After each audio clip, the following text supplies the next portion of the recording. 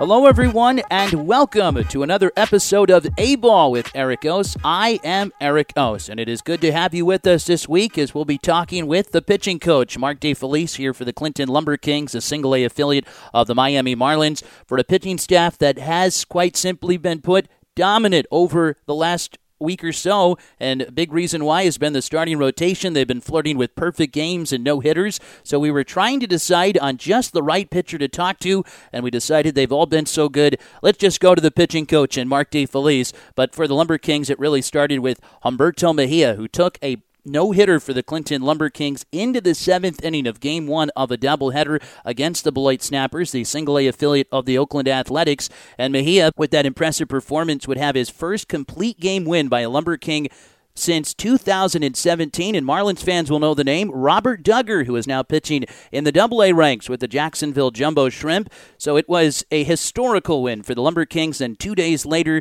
a day later in that 5-game series out in Beloit, Chris Vallimont almost was more impressive than Mejia. Maybe was. He went 7 innings, did not allow a hit, took a perfect game into the 7th inning, and the Lumber Kings as a team would take the no-hitter into the 9th with one man out before Joseph Pena would have a single to break it up, and that was the only hit that was surrendered. A franchise for the Lumber Kings that is known for the no-hitter. They have 25 of them going back to when the Midwest League had formed in 1954. So Lumber Kings are the only charter member left in the Midwest League, but still they nearly added their 26th out in Beloit and then carried it right into the Burlington Bees series, which was supposed to be a 4-game set at home against the Bees in Clinton, but of course because the rains had found us again, it became just a 3-game meeting. Unfortunately, it seems like every episode that we have talked to you in, weather has been a key portion of the podcast, and again, that was the case. We record this on Sunday, May 27th,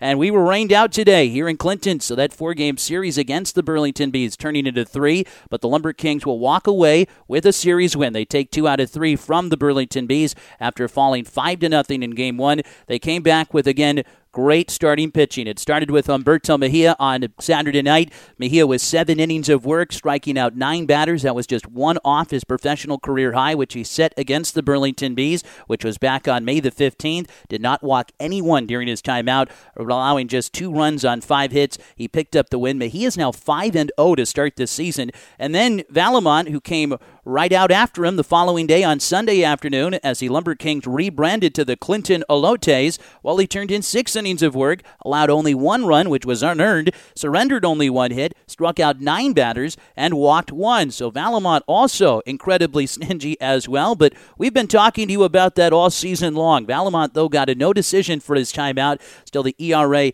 continuing to shrink for Vallimont. His is down now to 2.43 on the season with a 3-3 record. He has been the Lumber Kings opening day starter and has not missed a start since then.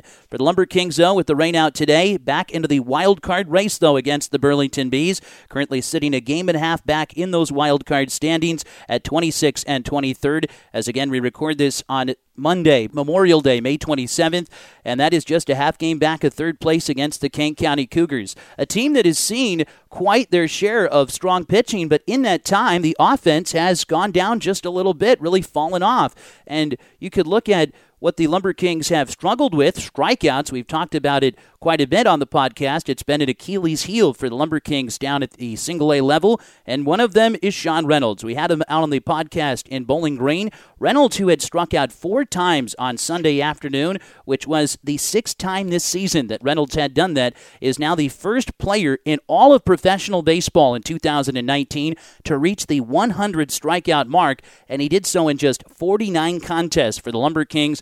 A power bat, sure, 7 home runs on the season and 25 RBIs, but a swing and a miss rate for Sean Reynolds that has led to these high strikeout totals, which we had come to expect given the numbers that we had seen last season out in Batavia with the Muck Dogs, but always interesting when someone gets to the 100 strikeout ratio, or milestone, I guess you could call it, in the month of May, and that is the case for Reynolds. It has been part of a offensive slump for the Lumber Kings as of late. Over their last 5 games in particular, the team, they've played all right. They're 3-2 over those 5 games, but again, that is mainly built on the pitching because as a team, they're batting just .204, and if you look a little bit closer at the numbers, only 5 of the players the Lumber Kings have sent out there in those 5 games have had averages in that limited sample size that are over 200.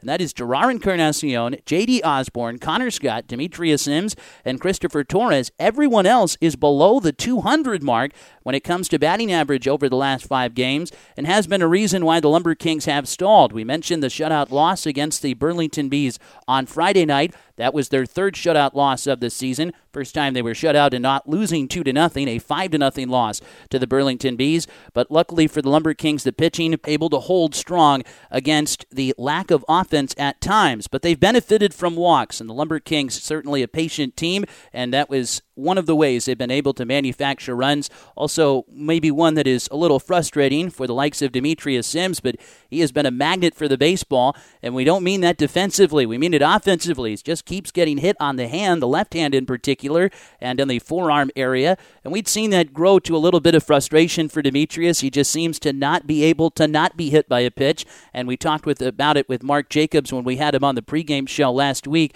that he was a little frustrated too, because you never want to see anyone get hurt. And for Sims, who has been swinging a hot bat, he's been around the 300 average all season long. He has still been battling through that with what is just the grind of the baseball season, made even more difficult by the pitches that have been run in on that hand of his and on the forearm for Sims.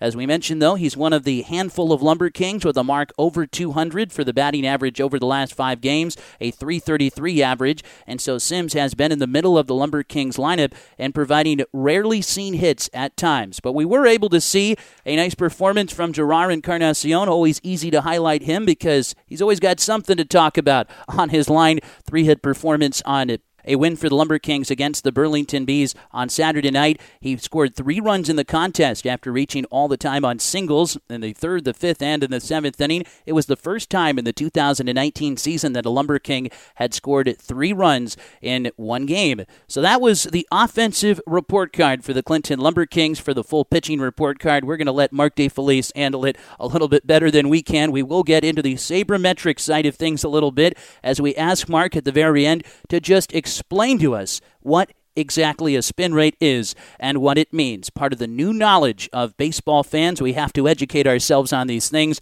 and Mark DeFelice is to the rescue. When we come back, he will join us, the Lumber Kings pitching coach here on A-Ball with Eric Ose. We'll be back right after this.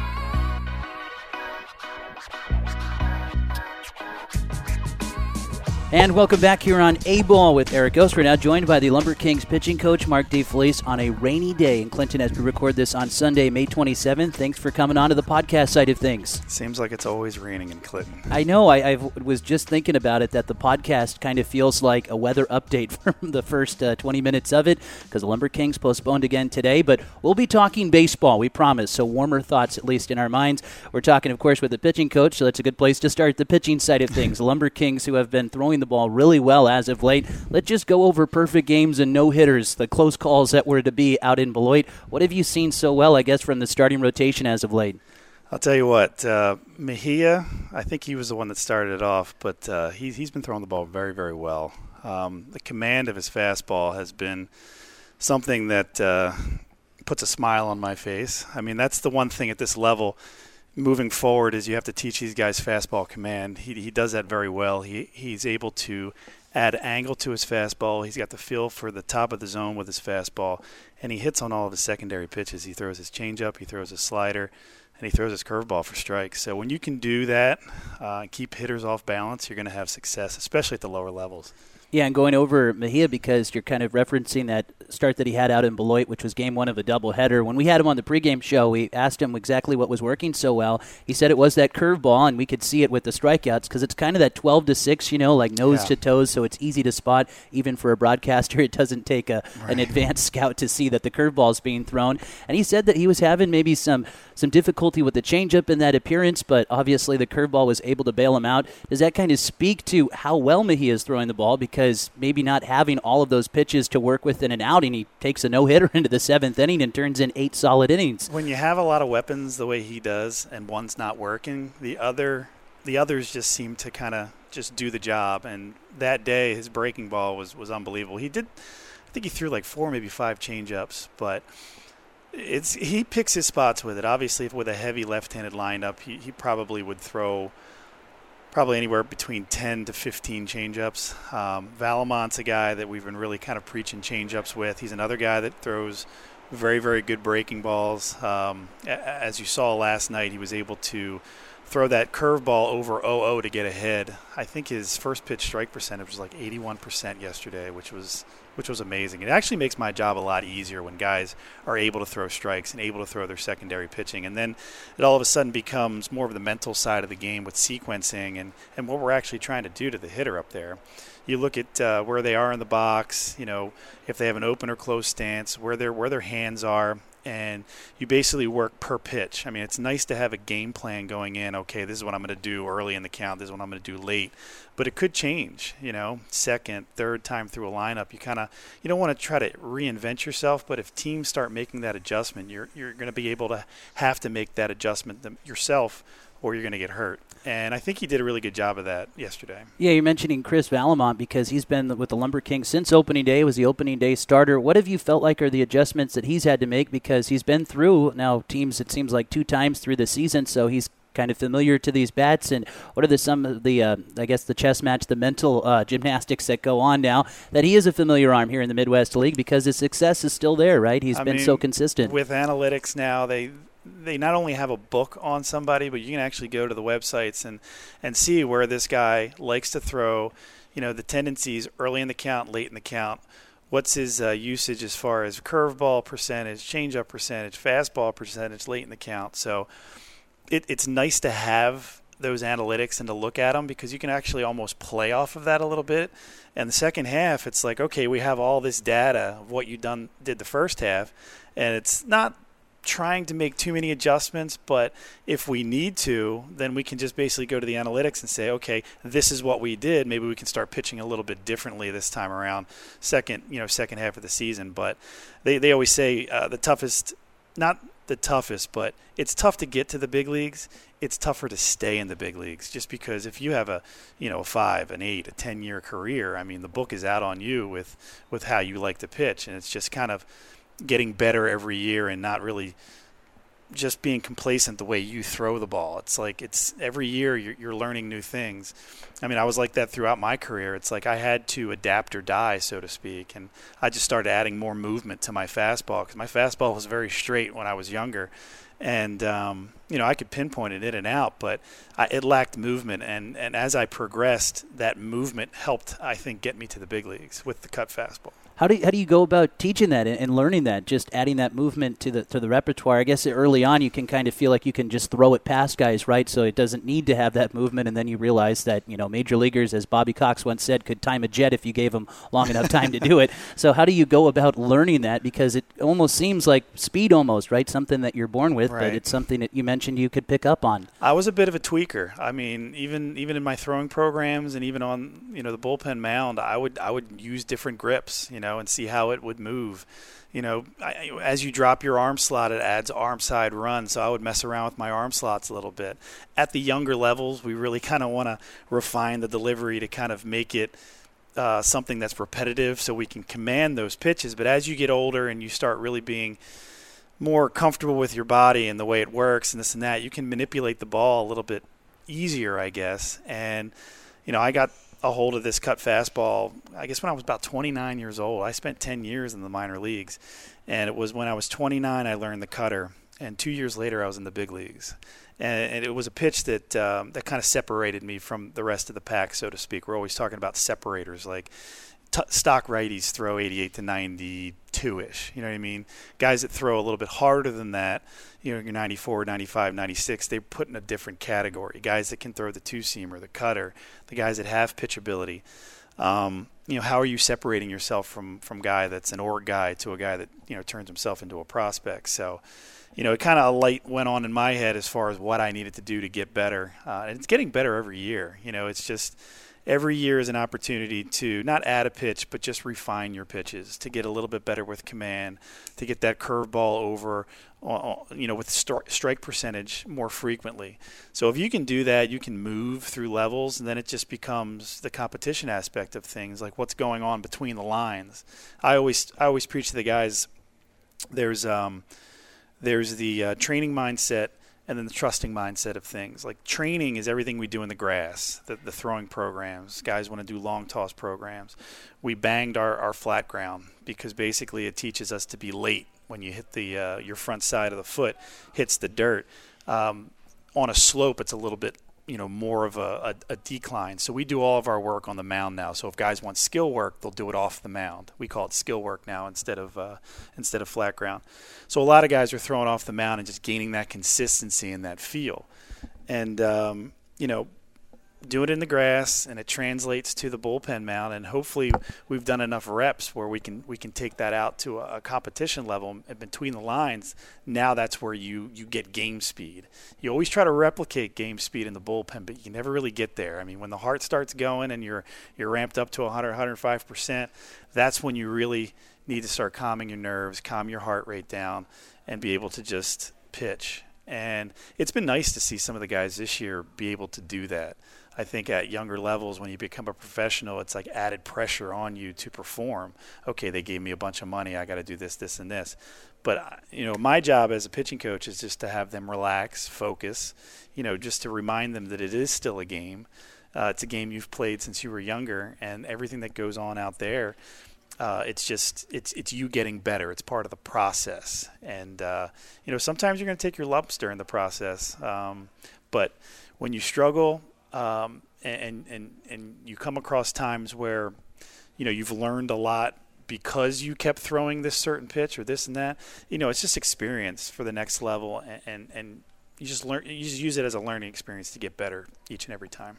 We're again talking with the Lumber Kings pitching coach here, Mark DeFelice. You kind of hit on it a little bit from your personal experience, the cutter, which I've always been interested in as a pitch because you don't hear about it a lot at the single A level, and you mentioned finding it at 29 years of age, so that's not an age that we see too often here in the Midwest League. I think actually we can't by league rules. Right. But just in developing that pitch, it obviously works off the fastball, but then you go to the major leagues and you've got careers that are entirely built on it. Mariano Rivera famously only threw cutters, and Absolutely. It worked out all right for him. He's in Cooperstown right now. So why is that? Is that taking so long? Usually the development, you hear guys talking about the pitch they're working on in single A is usually the changeup, but the cutter just kind of comes late, usually I guess at the double A level or so on, so to speak. But why is that? Any pitching coordinator that you talk to, they talk about the cutter as something that they'll learn down the road. It's not a developmental pitch, as in we're going to teach these guys right out of the bat when they get to us from high school or college. It's usually something later down the road that guys start developing maybe in double A or even triple A. Some guys in the big leagues. I mean, if you look at CC Sabathia, he didn't have a cutter when he was actually first in the big leagues, and now he throws a lot of cutters. Cole Hamels, same way. John Lester, same way. All these guys throw cutters. They call them career savers. When velocity starts dropping and we want to start adding more movement to our fastball, then guys start going more towards the cutter. Two-seamer used to be like the pitch back in the day, but now it seems like it's more the cut fastball. Yeah, the day like 10 years ago, right? Because that was Tim Lincecum's big pitch was the two-seamer, it seemed like, that worked off his four-seamer. Exactly. So, it was just the right time in my career to learn it. I think I had kind of plateaued at AAA, and I was bouncing around to different organizations, and I'd always go down and play in Mexico in the winter ball. And I met a Mexican pitching coach in 2006, and he liked my fastball. He didn't like my slider, and he goes, there should be a little bit of I guess my fastball was probably around 90, 91, and my slider was like 80, 81. He said, your slider should be a little bit closer speed-wise to your fastball, probably around 84, 85. And he's like, I'm going to teach you this cut fastball. Hopefully it blends into your slider. And he taught it to me that night, threw it in the bullpen, threw pretty well to the fact where I thought I could command it in the game. 2 days later, I pitched in one of the games with the cutter. I punched out 9 guys with it. So, and it's not even a pitch that you really strike guys out with. It's supposed to be a contact pitch, like weak contact. But mine moved pretty good, and I I kind of just adapted it. And when I didn't get signed, I did get signed that year because I was a free agent. I signed with the Chicago Cubs, and I got released out of spring training. I ended up in independent baseball in 2006. And I pitched for the Camden River Sharks in the Atlantic League, and I threw the cutter probably 80 to 85% of the time because I knew this was going to be a special pitch, and I wanted to use it a lot and perfect it. So I was able to command it glove side, arm side. I could rise it, and I could actually, add depth to it, kind of like a slider. So when I got back into affiliated ball, when the Brewers signed me the following year, I was armed with this cutter, and I kind of flew through their minor league system from AA to AAA, and I made my major league debut in 2008.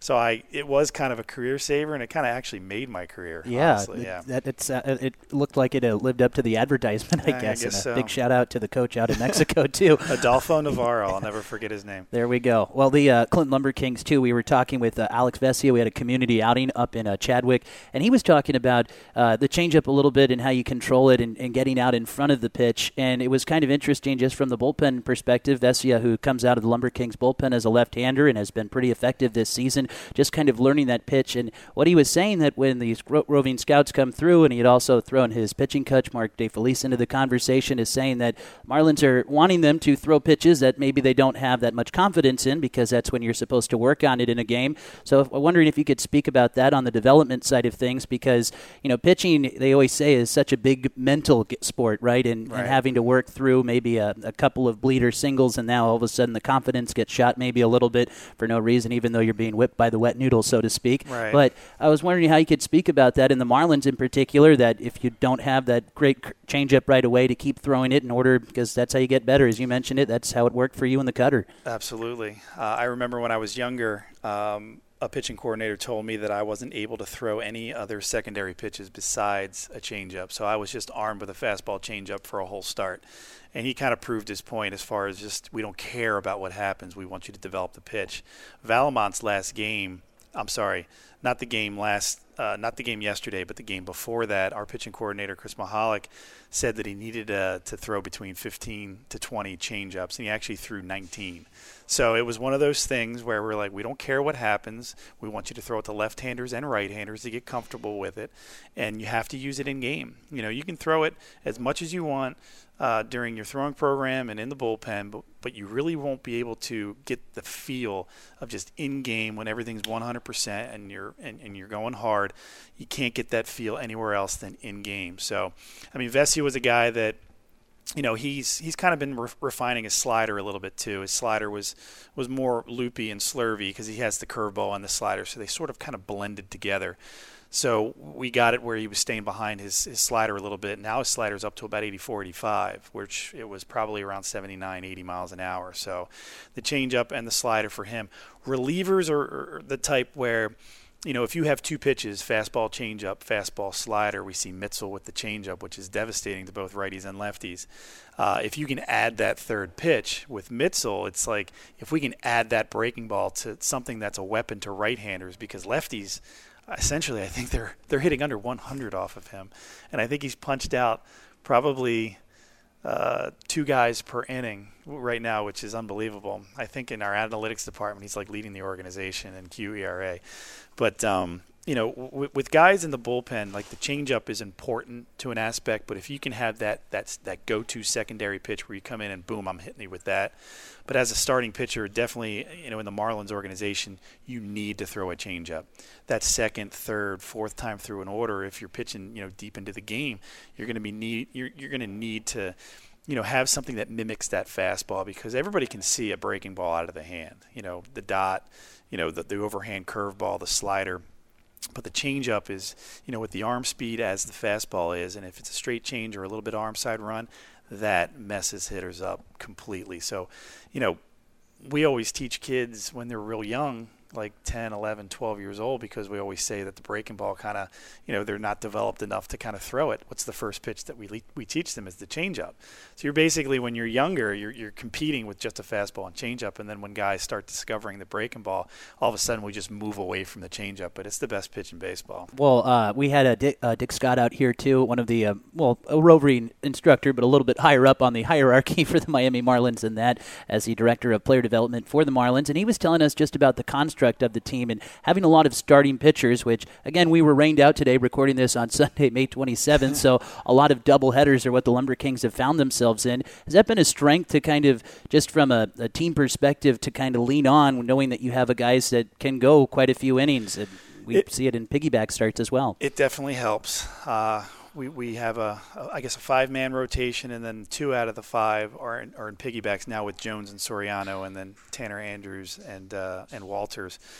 But it can be frustrating at times just to get the relievers in. So if Mejia and Vallimont and even Guerrero go 7 or 8 innings, that's 3 innings you're left with, and then all of a sudden you got 2 games with a piggyback. So it's nice on rainouts and stuff like that, but in the same sense, I mean, just having an 8-man or a 7-man bullpen would be nice, just to pitch a guy an inning here, inning there, get him a couple days rest, throw him back out there. But the way our starters are throwing right now, it's like we're grabbing innings, here and there. I'm just trying to, just get guys in to clean up innings sometimes, just to get them some work. Fortunately, that'll mean another doubleheader for the Lumber Kings with the rain out today. We've got Humberto Mejia right over our shoulder here, so I wanted to touch on him just one more time, too, because when we saw Mejia out in Dayton, it had come out of the bullpen. So this was one of those arms that can go long in the games, but you said he could really just tear it loose because it was only 3 innings of work, so the fastball was up in velocity. Where did you feel like that worked into? Because it seemed like that was the start of this hot run that has now really encompassed all of the month of May for Mejia. He threw really well that day. We were just trying to get him some work to get him to start, I think, a couple days later. So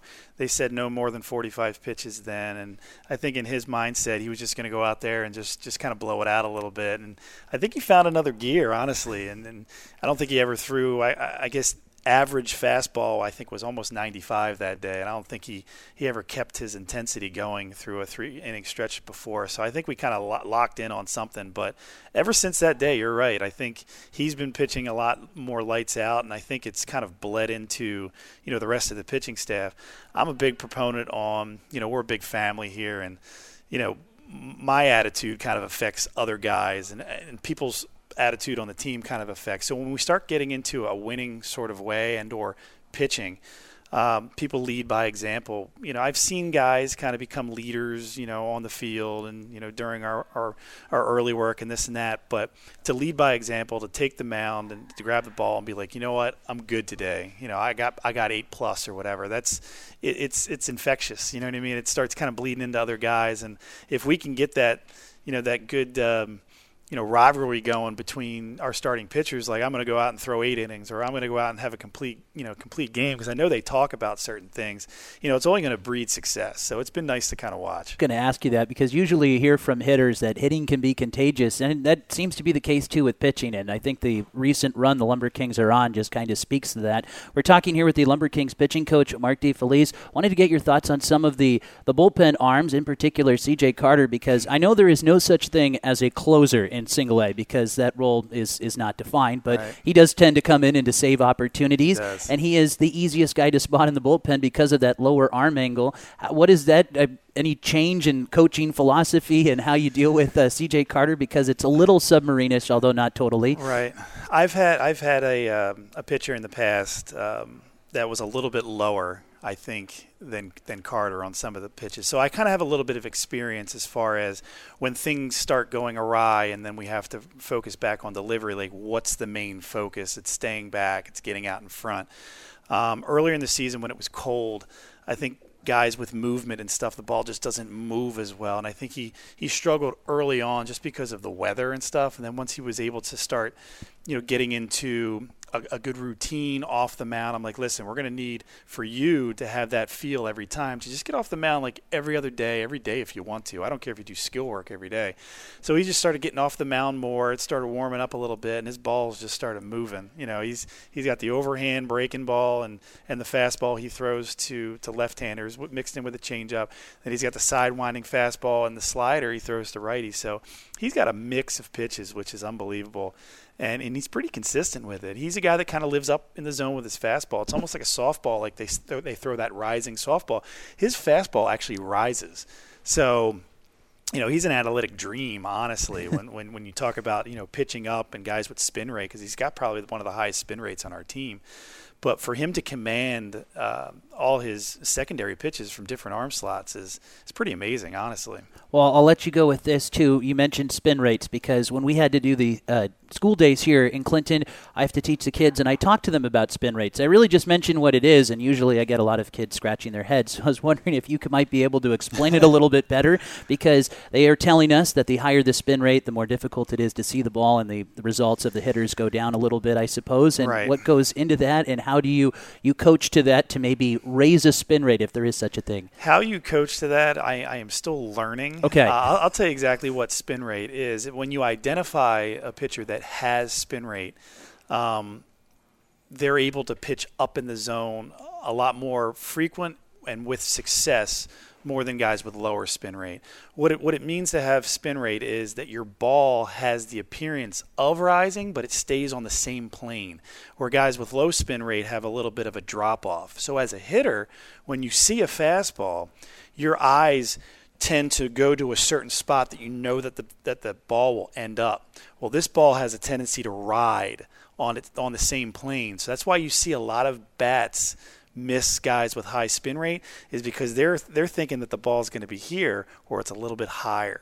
So if you can hit the top of the zone with your fastball with a high spin rate guy, they say it's almost unhittable. And to tell you the truth, I've seen the guys that, like Zach Wolf has a high spin rate as well, and he pitches up in the zone. So we're going to go ahead and let those guys do that. I was always brought up, you need to create angle with your fastball and live down. Now it's, we have the analytics and the hot zones, this and that, as baseball's kind of evolved. So we're kind of seeing that trend where, okay, guys that can do it, let's go ahead and let them do it. Then we'll tunnel that breaking ball right off of that. Well, appreciate you explaining that, because it seems like every week there's a new stat, a new thing to look at with the analytics and just the nature of baseball as it is. Mark DeFelice, thanks so much for taking the time here on a rainy day in Clinton to talk with us here on A-Ball. I appreciate it, Eric. Thank you.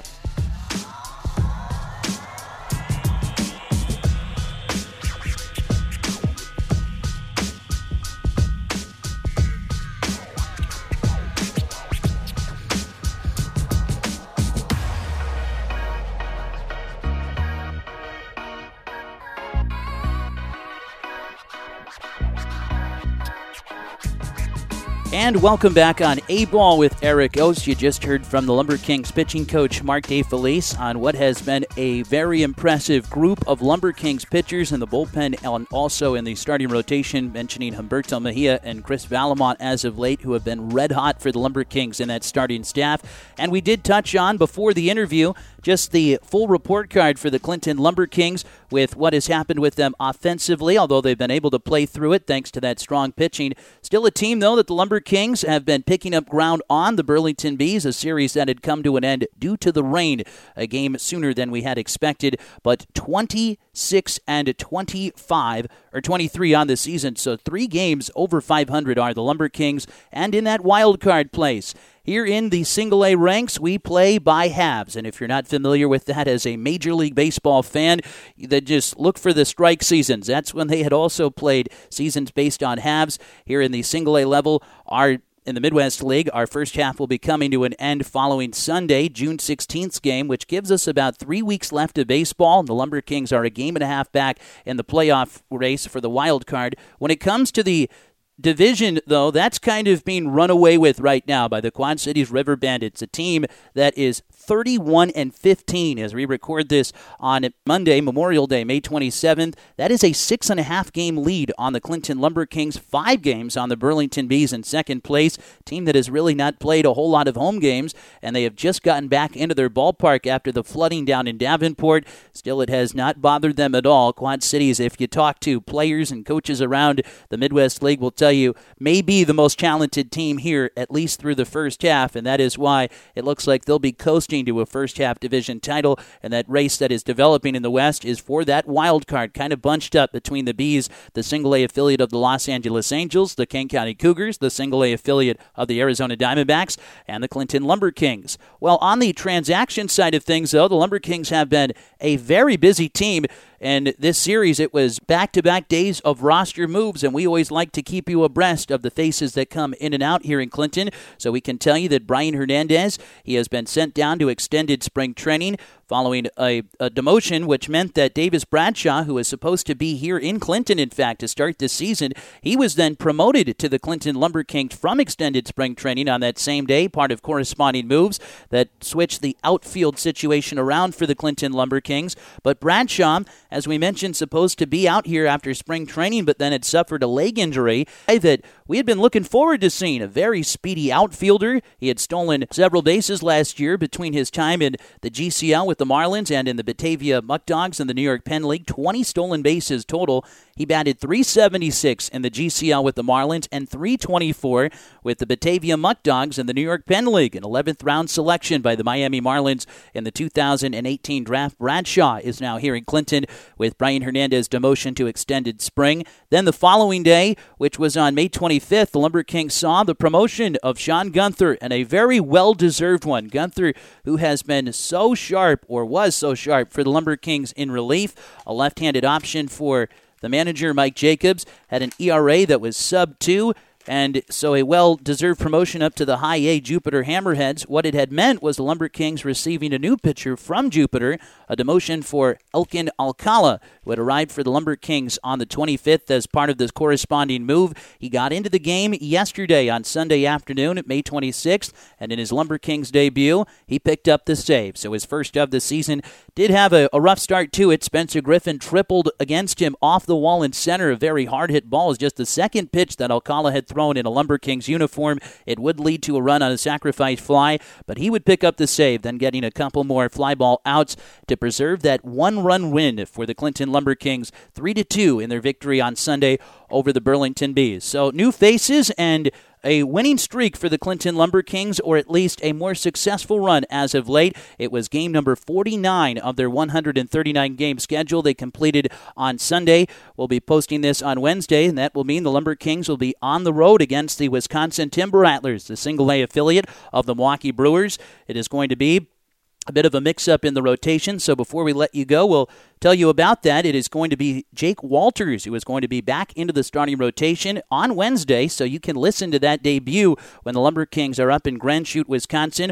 Walters will now be piggybacking a start with Tanner Andrews, and we'll also, of course, have Humberto Mejia, which will wind down that rotation for the Clinton Lumber Kings in series in Wisconsin as they continue to try and see the offense pick up and match the success of the pitching staff as of late. A big thanks to the guest today and Mark DeFelice for taking the time on what was another wet one in Clinton, a postponement on Memorial Day, May 27th. We'll shamelessly plug our broadcast side of things. Of course, you can listen to all the Lumber Kings action in 2019 with yours truly, Eric Ose, on the call. For those of you within the broadcast range, you can tune in to 100.3 FM WCCI, or for those of you outside of the broadcast range, you can find us on the interwebs at lumberkings.com via the TuneIn radio app for all Lumber Kings action. 139-game schedule now.